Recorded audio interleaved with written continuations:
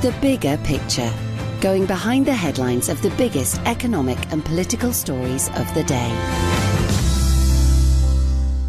This is Simon Rose, and joining me for The Bigger Picture is Mike Indian, political commentator, author of the Groucho Tendency blog. Mike, where shall we begin with our conversation today? Well, Simon, I think we've got to begin with this week's G7 summit in Cornwall, because it's the first major overseas trip for the 46th President of the United States, Joseph R. Biden. He is taking a trip to the United Kingdom, so he's paying homage to the special relationship. But he is also factoring in a trip to see Vladimir Putin as well. But this is a major summit for many, many reasons, not least of all the fact that it brings together several key themes about possible alignment between the Johnson government over here and the Biden administration over there as well. We've already seen an announcement that America is going to be purchasing 500 million doses of the Pfizer vaccine as well. But we're also seeing Joe Biden issuing a warning on things like the Northern Ireland Protocol, but there's room as well to work on things like climate change too, to bring more alliance together. Cornwall, it almost seems an odd choice. I mean, for most of us, getting to Cornwall is a nightmare in the summer.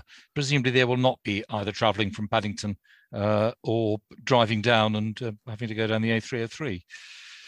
Well, Boris Johnson has flown in, surprisingly, from London to Newquay Airport and then driven to the station. Funny enough, my family is staying round the corner from... I've actually stayed in the hotel where the G7 summit is being held about 15 years ago with my family. So my father reminded me that the other day, but it's a lovely part of the world, and it is something that is interesting. But inevitably, I think a lot of these events become mired in analysis of the so-called special relationship between the UK and the US. And we have to be frank, I think, that Joe Biden is somebody who is going to, treat Boris Johnson with a great deal of skepticism as well.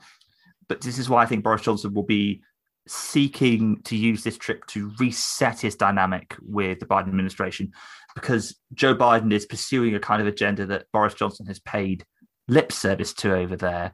The big spending, big government agenda that's going through things like the American Plan for Jobs, the American Plan for Families, a far more progressive agenda than many people thought Joe Biden would pursue when he became president. And there's almost this sense that because Biden is likely to be a one-term president just because of his age, that he's in a hurry to get things done as well. And that sort of dynamicism is something that Johnson has really been missing, arguably, particularly since his re-election in December 2019. Biden obviously has said in the past that he considers himself Irish. What do you think is going to happen with Northern Ireland? It's hard to say at the moment. I think we can't underestimate just how harsh the treatment of the people of Northern Ireland has been over the last couple of years, particularly in the Brexit talks. Now, obviously, part of that is to do with... I mean, it's got serious. They're not going to be allowed sausages. Well, it is. I in my day job, I work with a lot of colleagues in our Belfast office, and I hear from them that it's inflamed a lot of political tensions over there, and there are things like basic goods that can't be delivered as a result of the protocol. And given the fact that for the 2 years that between the 2017 election, which is 2 years ago this week, and 4 years ago this week, 4 years ago this week, and 2019, the Northern Ireland Protocol dominated things. They ended up getting a pretty short end of the stick, largely because of the DUP's intransigence, but also because of Johnson steamrolling them when he won his majority. In this version, the Northern Ireland Protocol essentially has two borders: the customs border down the Irish Sea, but also the nominal border across between the Republic of Ireland and the province. So Joe Biden sees himself as a sort of Boston Irish root. He's somebody who cares a great deal about the plight of Ireland. I suspect that it's not going to be an easy point of conversation between the two men, and it's partly good to see a US president that's so engaged. And I think the fact that the Northern Ireland's currently going through as many difficulties as it is, not least of all because the fact we have a new First Minister going in this week, not Ed William Poots, but he's nominated a close ally of his to take on that role instead. having a US president that's engaged in that issue, we must remember that Bill Clinton played that sort of role in it as well, is it was very important to achieving peace in Northern Ireland. And I think it's something that we can arguably see that Joe Biden is going to have a beneficial impact for as well. Yes, I mean, Biden identifies as being Irish. Do you feel that he understands the complexity of what's going on? Joe Biden, it's fairly hard even to summarize what's going on. Well, Joe Biden, let's forget about his background for a second, because lots of Americans identify with an Irish migrant, Irish emigrant background as well. Let's not forget the fact that Joe Biden has had a 50-year career at the top of US politics. He has spent a good chunk of that time in the Senate as chair of the Foreign Relations Committee. He has been vice president of the United States for 8 years, and he has taken a keen interest in British politics in Northern Ireland since as well. So he has had a lot of information come across his desk in that time. He's somebody who's taken a great deal of interest in foreign affairs, and a lot of Americans do feel a great affinity with Ireland. You can argue it's not just the ancestral roots, but it's the shrewdness of the warnings around things like the Good Friday Agreement must not be jeopardized over rows about trade. And he hasn't got caught up and mired in these factional disputes about whether or not it's the EU's fault or the or the Americans. And don't forget that the G7, Ursula von der Leyen, the European Commission president, will be sitting around the table with the other 7 leaders from Canada, France, Germany, Italy, Spain, the USA, the UK, and the US. So Biden, I think, is seeing himself here as an honest broker between the UK and the EU. And we must remember that the protocol hasn't bedded in yet, that it could still have pretty disastrous consequences if it breaks down, because that effect is another cliff edge. It is another no-deal Brexit waiting to happen. And we all spent so much time trying to avoid that happening. It would be a disaster if it was to occur now. What's the G7 actually supposed to achieve? I mean, presumably whatever they're going to announce at the end has pretty well been decided already, is it? They don't really do much of their hard work at the summit itself, do they? Well, I think one of the things that's interesting in this is that there's been an increasing emphasis, particularly over the last sort of decade and a half, I'm talking since the financial crisis here, on these multilateral forums. So obviously, maybe people will be aware of things like the United Nations, the World Trade Organization. But the idea of the G7 and the G20 is that you get the leaders of the 7 and 20 world biggest economies sitting around a table together, who can thrash out problems and come to an influence themselves. And the G20 was famous, of course, for coming up with a solution to the financial crisis when Gordon Brown was chairing it, and Barack Obama had just been elected in 2009. A big win for Gordon Brown during his harsh years in number 10. The G8, as it was then, was seen as instrumental for forgiving large parts of, or removing large parts of the debt from the third world in 2005 under Blair's chairmanship as well. So I wouldn't underestimate the importance of getting 7 world leaders from the big economies round the table. And also there's a symbolic gesture too, because the 8th member, of course, used to be Russia, and Russia is no longer part of that. So I think these are nations that normally see themselves as liberal democratic, liberal economics that can come together and to form things. And we must remember that, of course, as much as we talk about Joe Biden and Boris Johnson here, actually, this is the swan song, the farewell tour for the matriarch figure of the G7, Angela Merkel, the Chancellor of Germany, stepping down in the autumn. And she's been through, 4 different British prime ministers here, about as many different US presidents in that time as well. Goodness knows how many Italian prime ministers.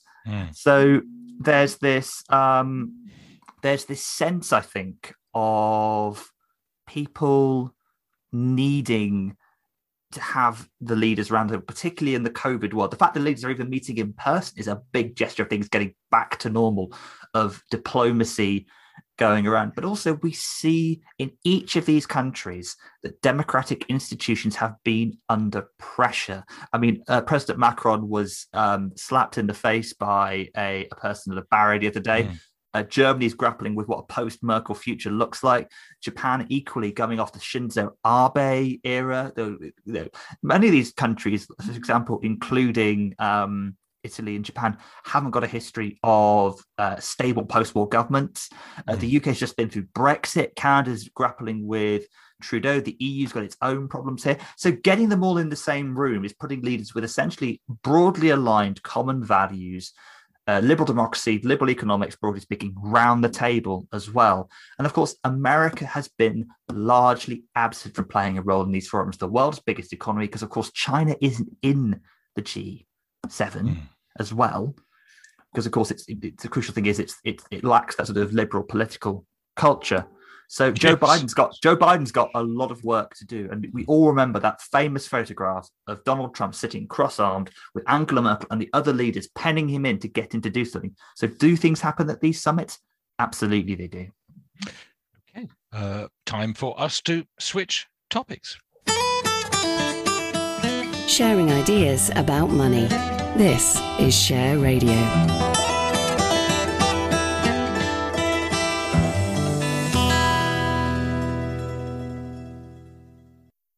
This is Simon Rose. You're listening to Share Radio and the Bigger Picture, where I'm in conversation with political commentator Mike Indy, and author of the Groucho Tendency blog. Mike, we need to talk about coronavirus and whether lockdown's going to be lifted, and indeed about Portugal being removed from the green list, all things to do with that. So where do we begin? I think it's best that we talk about the Portuguese decision here. And I am slightly pressing on personal experience here because I was actually in Portugal the week before we record this, but I hasten to add I was coming back on Sunday anyway. But I think the reason we should talk about this is that it feeds into a question of where policy intersects with personal responsibility and individual morality as well. So an anecdote, when I was discussing going abroad, somebody said to me, I personally wouldn't do that. I'm going to stay here. I've got a young child.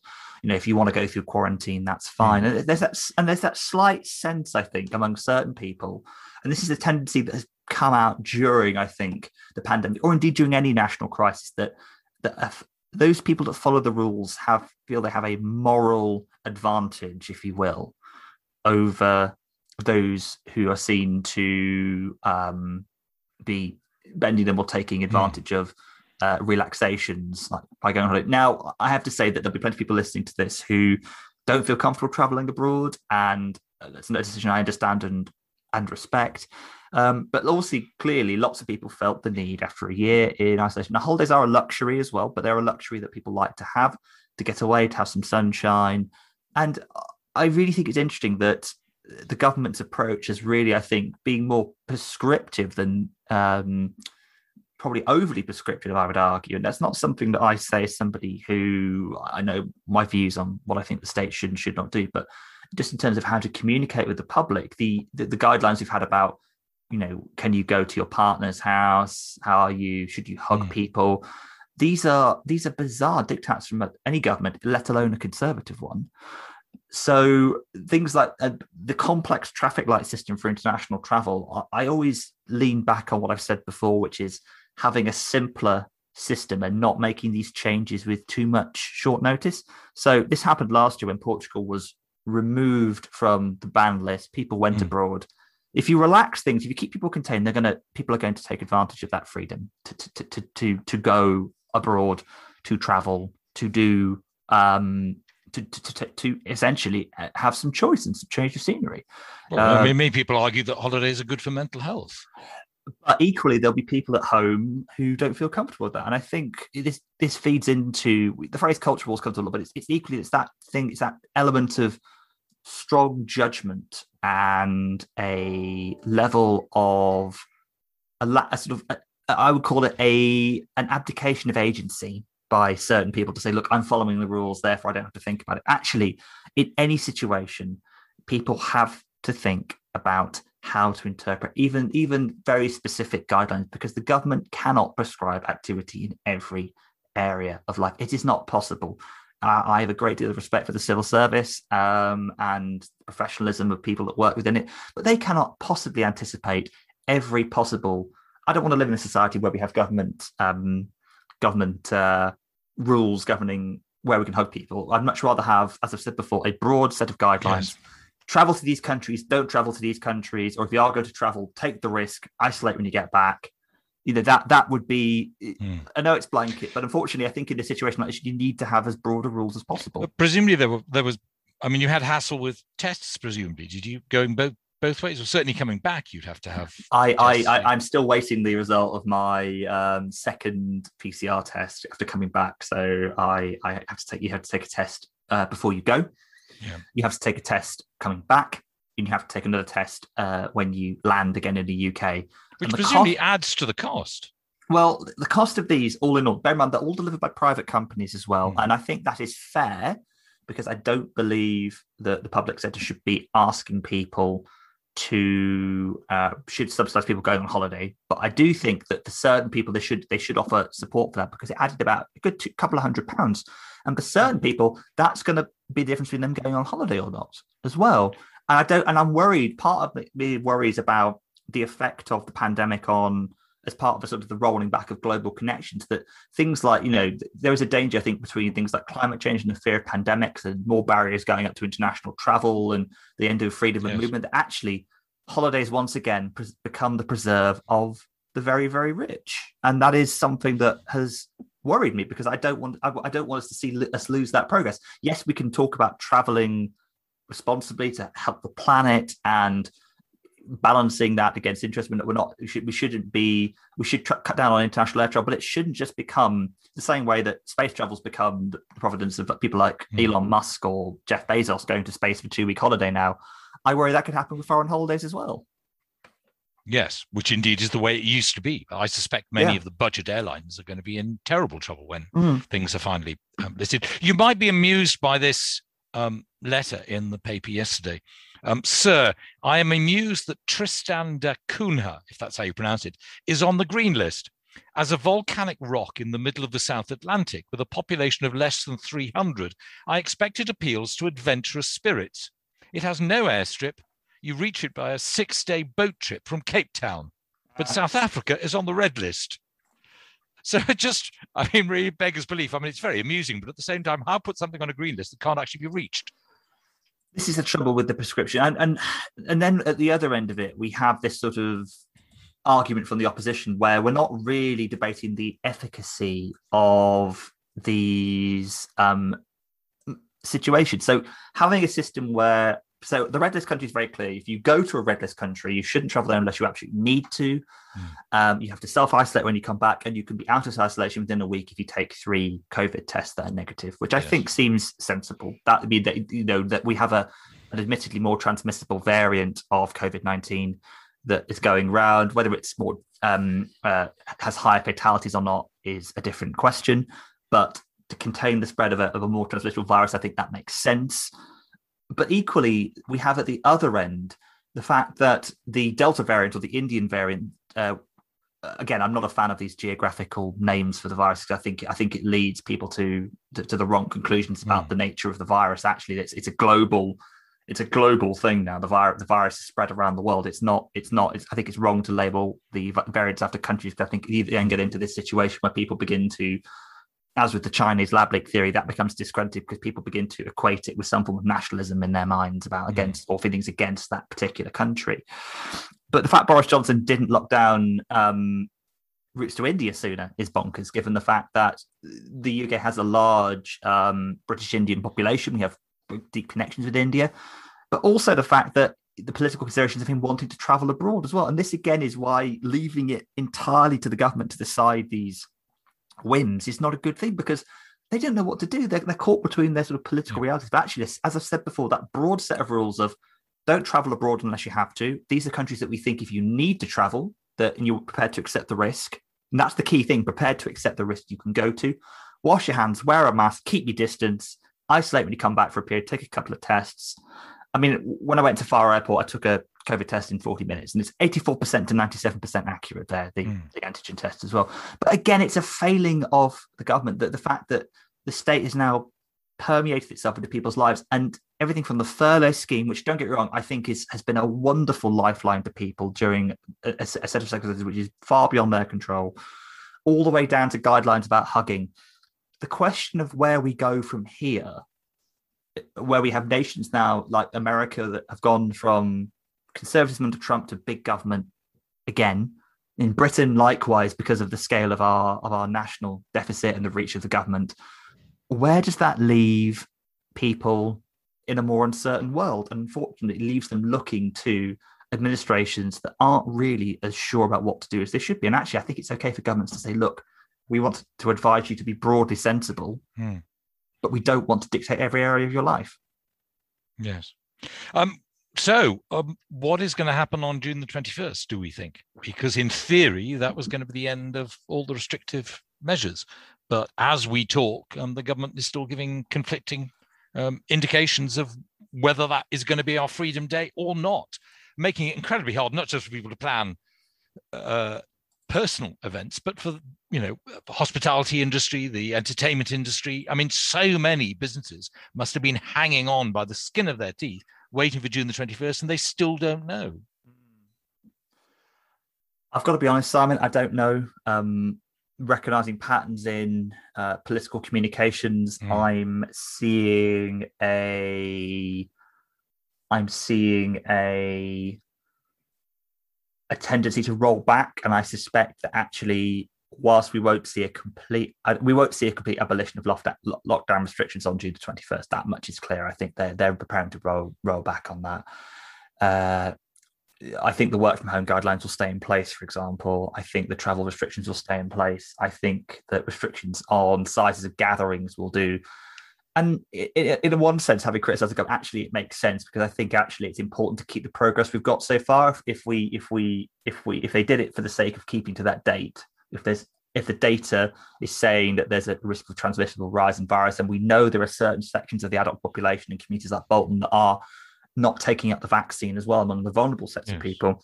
But we are way ahead with our vaccine rollout as well. And I think it's very positive this week that we're seeing the under 30-year-olds getting their vaccine for the first time. But we're never going to be able to get rid of it. I mean, it is now an endemic disease, much like flu and many other things. For the last 3 to 4 months, more people have been dying of flu and pneumonia than of COVID. I mean, most days, we're seeing fewer than 10 people dying of COVID across the country. I mean, what are they actually hoping to get? If you're going to get to the stage where we're going to make sure that nobody ever dies of COVID, then you're never going to be able to get rid of restrictions. And what happens next winter when flu mates have come back?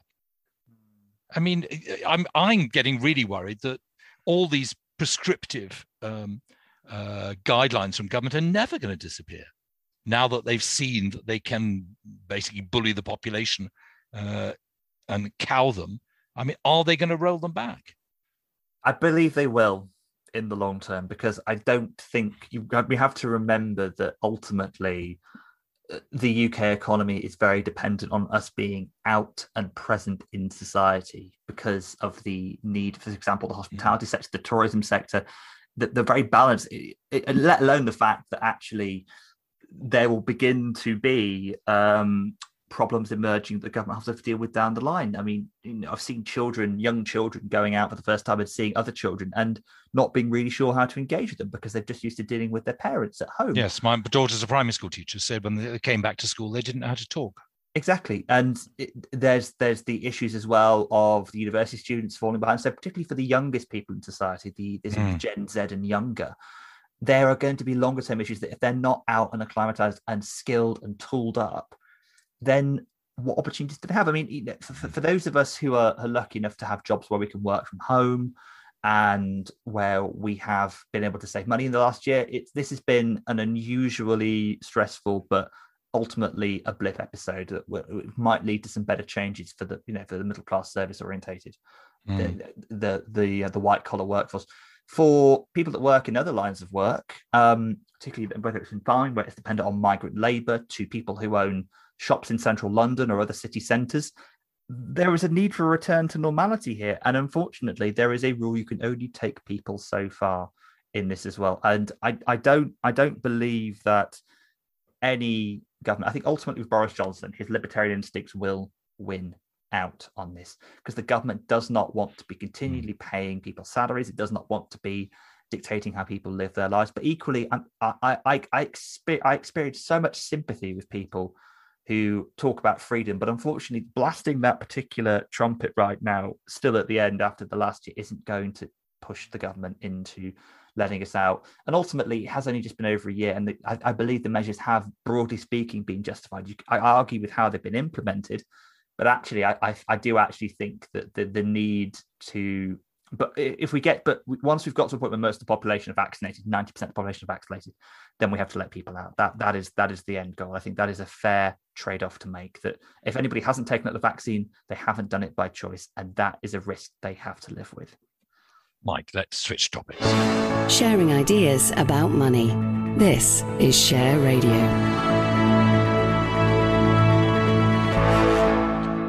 This is Simon Rose. You're listening to The Bigger Picture, where I'm in conversation with Mike Indian, political commentator, author of the Groucho Tendency blog. So, Mike, our final brief topic, please. I think it's important, really, at the end, just to consider where we're at in terms of our place in the post-pandemic world right now. And there are a lot of things that happened during the pandemic that have been skated over, and some of these were the government's handling of the COVID-19 contracts. And yesterday there was a High Court ruling that ruled that the government had acted unlawfully in the awarding of a contract worth £550,000 to a firm that was run by former colleagues of Michael Gove and the Prime Minister's former chief advisor, Dominic Cummings. So it went to a public affairs entity called Public First. And the work that this agency said they were doing was looking into the public understanding around coronavirus. But a criticism that's been levelled against the government has been that the awarding of these contracts was done largely on the basis of nepotism and favouritism. The founding partners of Public First are Richard Wolff and James Frayne, both of whom have worked with Mr. Gove, Mr. Cummings, when they were at the Department for Education. And Ms. Wolff also co-wrote the Conservatives' manifesto in 2019. So the Good Law Project have argued that the Dominic Cummings essentially wanted to push the contract towards his mates, and it's a lot of public money at the end of the day. And I think we find time and time again that during the stressful decision making, that government by WhatsApp is a thing. It does happen. I mean, I use WhatsApp in my role as a lobbyist to communicate with my clients and to some extent with the MPs that I work with. It's a fairly, but mostly speaking, we try to do things above board. But you can imagine in a crisis, again, cock up rather than conspiracy, how if you needed to make a direct award like this, they would turn to people whom they knew. But it's a lot of money to allocate out without due diligence. And it's all very well to argue in hindsight about this. But I think we mustn't forget that actually the government would have made mistakes. And I think the inquiry we know is going to start into COVID next year. And it might be this. I think this inquiry will probably be, prepared to say now, probably one of the most important I've seen in my lifetime. Bear in mind that I've seen the Butler inquiry, I've seen the things into the Iraq War, the Chilcot report. I think this is arguably going to be one of the most explosive, because I think it's really going to expose a lot of what Dominic Cummings said about the inefficiencies of our political system as well. Well, remember all the attempts to get PPE in the early days. And we mustn't let the rosy glow of the vaccination programme blind us to the fact that near the start of the crisis, the government was struggling to handle this, and the Prime Minister in particular brought into government people who are now out there in public questioning his wisdom and the wisdom of those people around him. And Michael Gove's role in this has been vastly underexplored. The one thing Cummings did do in his evidence was lay all the blame on the health secretary. I'm not saying Matt Hancock didn't make mistakes. I think he's currently, as we record this before, a select committee of MPs responding to that. Michael Gove in the Cabinet Office has an equally important role, but he has been nowhere nearly scrutinised enough. And that's why this story is important to remind, that the blame that's going around has to be shared equally between all those at the top of government, particularly the Prime Minister's close ally, Michael Gove, who once questioned his own fitness for office not such a long time ago. Mike, thank you very much indeed. I've been in conversation with Mike Indian, political commentator, author of the Groucho Tendency blog, and Mike will be in conversation with me in a fortnight's time. I won't be around next week. I'm going on a very brief walking holiday in the Chilterns, my first break for some considerable time. Enjoy. But thank you very much, Mike. But Mike and I will be in conversation in a fortnight's time. The Bigger Picture. Going behind the headlines of the biggest economic and political stories of the day.